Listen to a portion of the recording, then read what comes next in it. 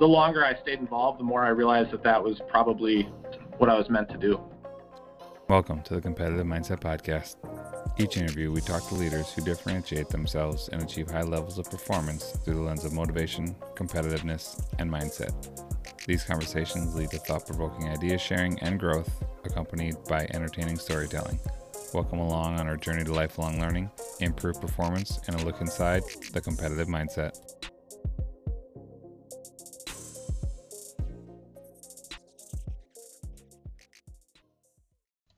Mike Schmidt is a head wrestling coach at Milwaukee School of Engineering. He brings his diverse background with wrestling experience at the Division I and Division III level to his coaching experience. He uses an analytical approach in order to help his student athletes achieve on the mat as well as in life. Welcome to the Competitive Mindset Podcast. Thanks, Billy. Thanks for having me on. My pleasure. I'm excited to hear some of your stories and some of your experiences. So let's jump right into that and tell us about your journey and how it's led you to where you are right now. Sure. I don't think my journey as an athlete is too much different than I'd say most other coaches. I started at a pretty young age. My dad, he had a wrestling club, so I was 3, 4 years old, and I was already hanging out in the wrestling room. And then I started competing when I was 5 or 6 years old and kind of liked it right away. Had some success. I think I placed at state my first year, and then, my second year I was a state champ. So it kind of came natural to me, and I guess I embraced it and never looked back. From there I had some success in high school, and then I went on and wrestled at the University of Minnesota for 3 years, and then I wrapped up my career at Whitewater. So, Division I, Big Ten wrestling, and I've also experienced Division III wrestling. So I think that lends itself to being a well-rounded coach, and, gives me a little bit of insight into the different types of athletes that I come across as a coach. So you mentioned as a little kid you liked it, and yeah. What is it that drew you to it as a little kid? I enjoyed being around the older guys. I liked wrestling. I still do. That's, I never really liked the lifting side of it or conditioning side. I like to just get in there and wrestle, and I think that started, right away. So what is it about those first competitions that you remember? You were pretty young. Obviously, you were around it a lot. Having a dad as a coach is super helpful to initiate that bug.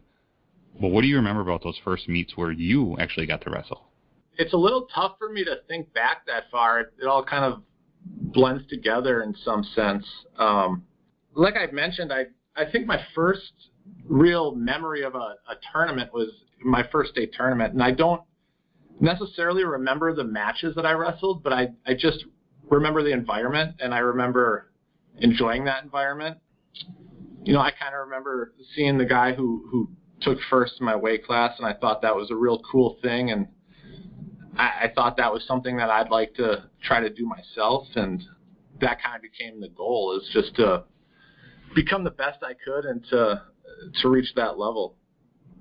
So with that first state tournament, can you take me into that arena and kind of what you remember from it? Because for me, I'm fascinated by how tunnel vision can sometimes come in and block out all of the external, not noise, but circumstances that are going on. Or are people able to enjoy the environment, the energy, the fanaticism that goes along with that? I think the big difference would just be the level of wrestling. There's kids wrestling tournaments all over the place. The gyms were always packed, things like that. But I think the level of wrestling was probably better than what I had seen prior to that. And, that kind of lent itself to, I guess, a certain excitement that came along with it. I grew up watching, the high school wrestling state tournament. So I thought it was cool that I could say that I was wrestling at the state tournament and things like that. Moving on from high school into college, what was your motivation to go to the University of Minnesota to wrestle? I think the big thing for me was I was kind of disappointed with my high school career, and I kind of thought I had more to prove.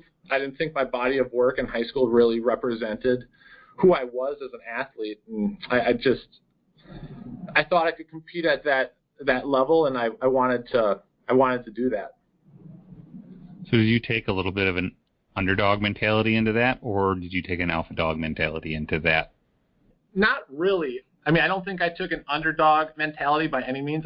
Maybe I should have, but like I said, I was wrestling with guys in high school as practice partners that were at a real high level, and I felt I was right there with those guys. So I didn't really view it as being an underdog. It just it was what it was, and I had pretty high goals going in, and I didn't achieve those goals, but it was still a great experience in my life, a good learning experience, and something I can draw on now as a coach and take things from that to help my student athletes. So you mentioned transferring from there to UW Whitewater. Can you tell me a little bit about the mentality difference in the program at Minnesota, which is a Division I program, to Whitewater, which is a Division III program?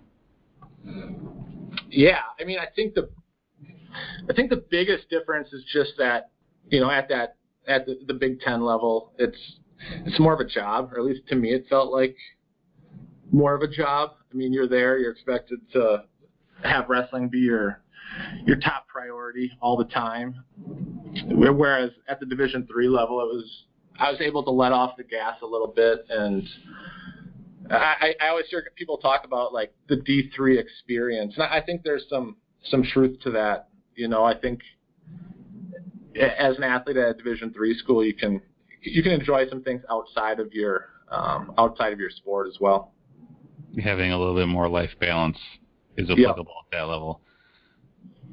So your competitiveness comes through in your drive to constantly be pushing yourself and having more to prove, as you listed it.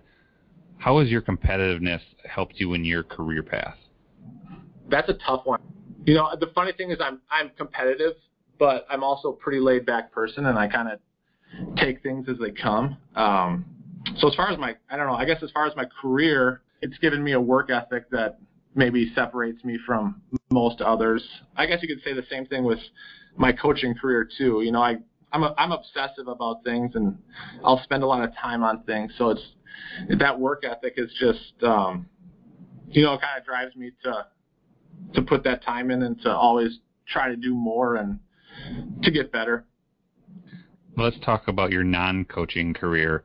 Yeah. Tell me about how that obsessiveness assists you in that, and tell us a little bit about what your career is. All right. So I started out in public accounting after I graduated. Now I'm working in the mutual fund industry. It's something I thought I wanted to do with my life. I'm a very analytical person, and it does sort of suit my personality to an extent.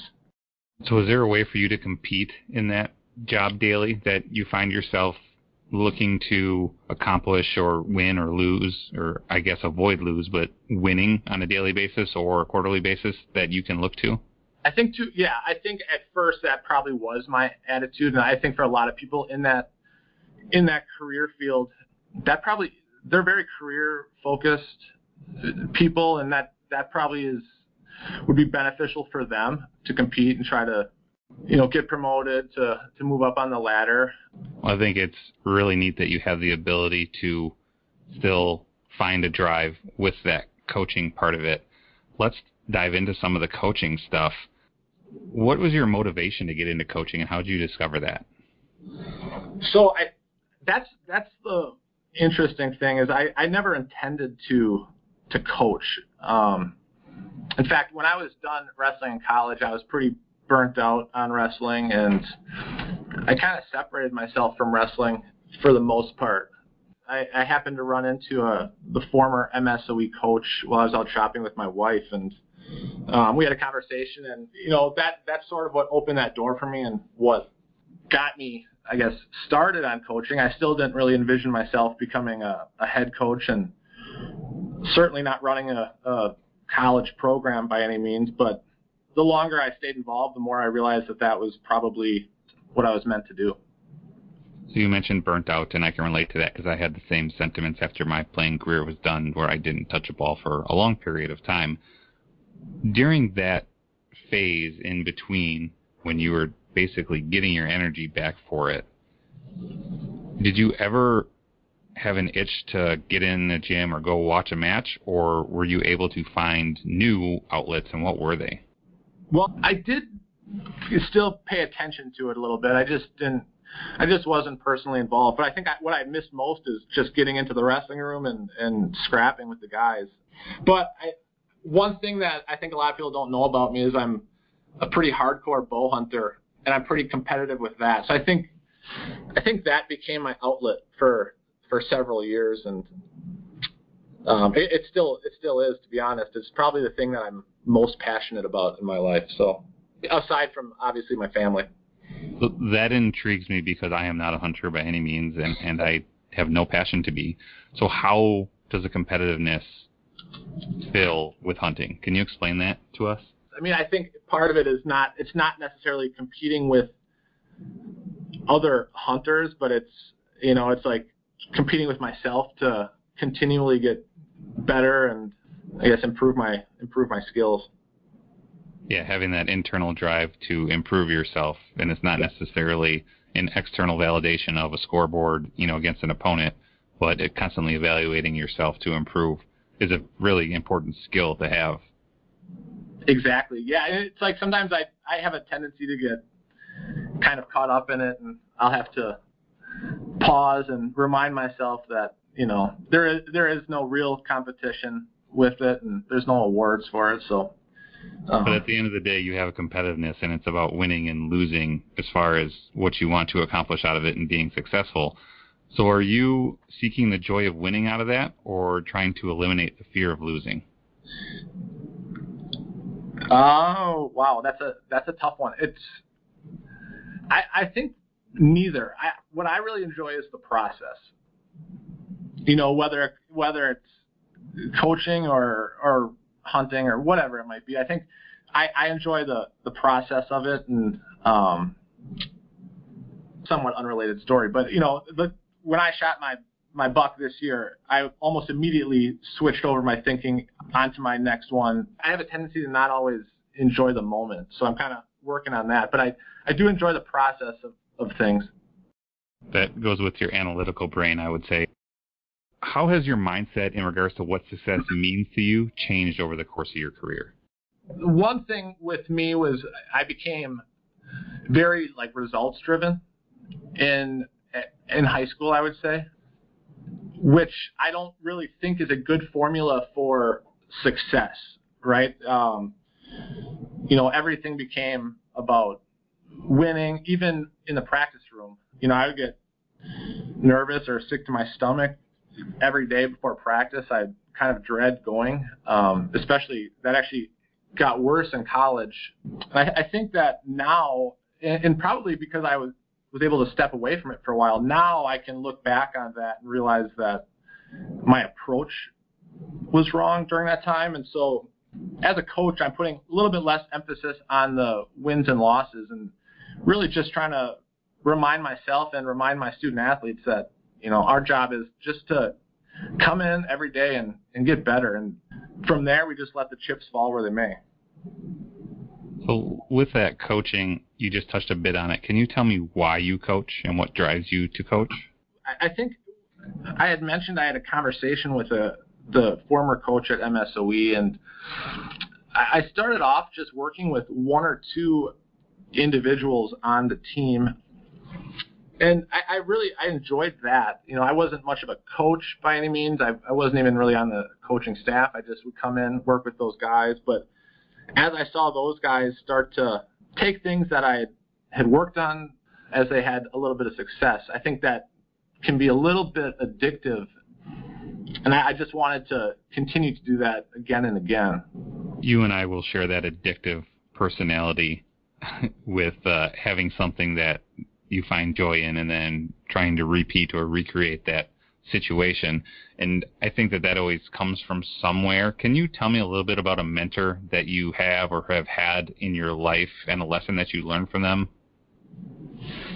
Yeah, I think, well, I don't know that I've had just one in particular that I can pinpoint, but I've been fortunate throughout my career. I've had great coaches, several that are have been inducted into, national and state Hall of Fames and things like that. And so I think just being able to observe them and see what works and what doesn't work, and just take those experiences and keep those in my back pocket and draw upon those when I need to. I think that's been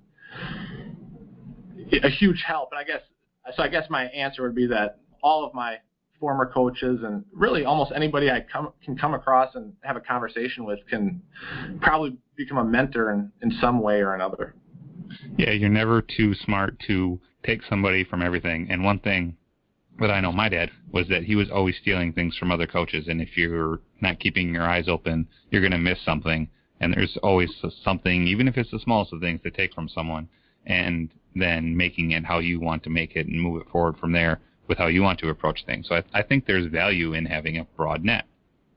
Agree. And actually, I like that. I like your podcast because of that. I think sometimes we tend to have tunnel vision and we stay pretty sports specific. But I think, like you said, you can, by having conversations or listening to coaches from other sports, I think, that can open our eyes or our world to different ideas that maybe we wouldn't have thought about otherwise. So have you taken anything from any other sports and incorporated it with your team and your coaching? Because I'm analytical, I'm always looking at stuff and applying it. All right, so tell me about your favorite coaching resource that you do to constantly stay up on the game and some of the trends that are going on with it. This will sound a little bit funny, or I don't know how this will come off, but I guess my best resource is me, in a way. Like I said, I kind of draw on past experiences and observations, but also because I have a little bit different background, I think that gives me a little bit of a different perspective on things at times. I don't really have any bad habits, or I don't do things because that's what I've been taught to do. I do things, and then I'm able to pretty quickly evaluate and adjust because I don't have that, that like inherent bias in what I'm doing. I can appreciate that. I like that, keeping your eyes wide open. So educate me now a little bit on wrestling. Sure. As you know, I'm a basketball guy, and you have a little bit of basketball in your family as well, so you get it to a degree. Yep. And there's different styles of play for basketball. Can you tell me about your style of wrestling at MSOE, or what you try to incorporate, and then an alternate style of wrestling, and explain it to me so the novice can understand it? All right, I'll try to break it down as simple as I can. So there's a lot of different, what you'd call styles of wrestling or different ways of doing things. I don't really try to force my guys into any one style. I like to, they each have their own unique style, and then I try to adjust my coaching for each individual, which that probably differs a little bit in a team sport. I don't think you can do that quite as much, but kind of two ways to look at things. Real simple would be, you have like what people refer to as like the Iowa style on one side of the spectrum. It can be very straightforward. You're, kind of wearing your opponent down, bullying them a little bit, and that's very effective. And then the opposite side of the spectrum, I would say you have maybe more like a team like Oklahoma State. They're more known for their technique, and instead of going straight forward, they kind of wrestle, around the opponent in a sense. I guess I would fall more on that side of the spectrum as far as my own self. But like I said, I'm recruiting kids with all different types of backgrounds and styles, and I don't think that one is necessarily better than the other. I just do my best to coach both. Well, I think that fits in well with your broad scope approach to things. And one thing that I learned a long time ago is it's easier for one coach to adjust to the players and their abilities rather than a number or variety of players adjusting to one coach, especially at the Division III level when they're there for academics primarily first. Yeah, and that's one thing I really try to keep on the forefront of my mind is that, especially at a school like MSOE, these kids are here to get a degree, and then they're going to graduate, and they're going to go on and get a great job. Once their 4 years are up, they'll probably never, they'll never wrestle again. They probably won't coach again. So we really try to make academics a huge priority here. So with that, after you're done in your college career, or anyone in general, what are outlets for people to stay in that sport if they want to, outside of, or I would say Olympic wrestling, which is the only thing that I think I see above and beyond college wrestling? Yeah, and I think that's one thing I'd like to see change. I just don't know necessarily how to do that. I guess there's not a lot to do. I mean, you can either get into coaching, or you can still compete on the senior level, but I think that, that's hard to do for most guys. First of all, most guys aren't really on that level. Number two, it's difficult to do if you have a job or a family, things like that. As you know, my wife's she was a college basketball player, and she doesn't anymore, but she played in some basketball leagues and things like that after college. So I think in other sports you have that, you can still compete a little bit after you're done. Wrestling's a bit different. It's harder to do that. What is the senior level? Is that like a weekend warrior thing, or what is that? Well, so senior level would be like the Olympic level, like guys who are training to, make the Olympic team or compete on a national level. Okay.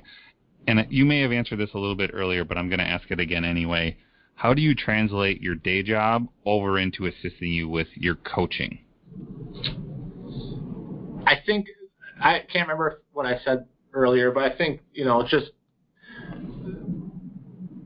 I don't know if there's a direct correlation, but just, being analytical really helps with my day job, obviously. And then that translates over pretty well to coaching. I think, too, my day job kind of requires me to have strong communication skills and like task management and things like that, which are obviously extremely important in coaching as well. So tell me about a coaching phrase that you use repeatedly that your guys would say, yeah, coach always is saying this to us. So I think the thing that I have been kind of emphasizing lately is just positioning. I'm just constantly on them about positioning.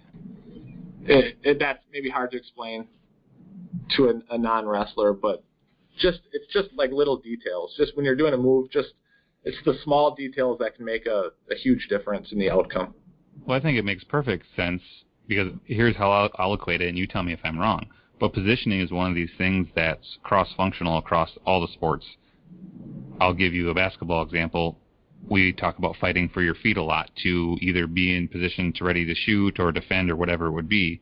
It's essentially the same thing, is being in a position so you have the opportunity to make the play you need to make, correct? Yep, that's it right there.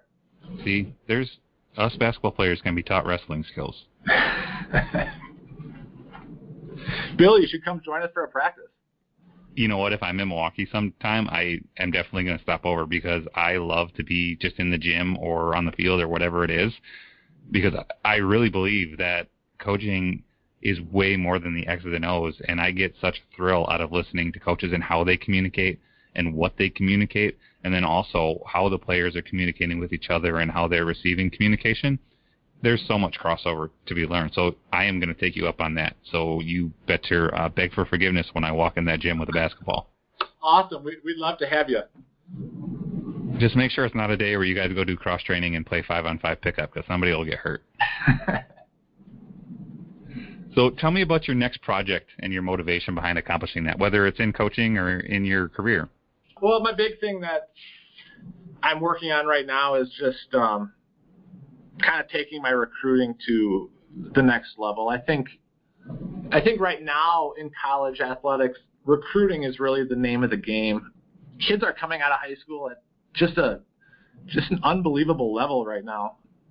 So development is still obviously very important, but it's all about getting those recruits. So just trying to reevaluate, learn from the past 2 years, and move forward and try to improve that part of my coaching. So what is one thing you're doing specifically different in your recruiting? to try to adjust? So I think at first I kind of took a one-size-fits-all approach, and that doesn't really work because everybody, we talked earlier about each athlete is different when you're coaching them, and it's really no different when you're recruiting. I mean, you got to kind of read the room a little bit and adjust. So at first I was just, I'd do the typical, I'd get my list, I'd go down, I'd call them all. A lot of times they don't answer their phone. You leave a voicemail.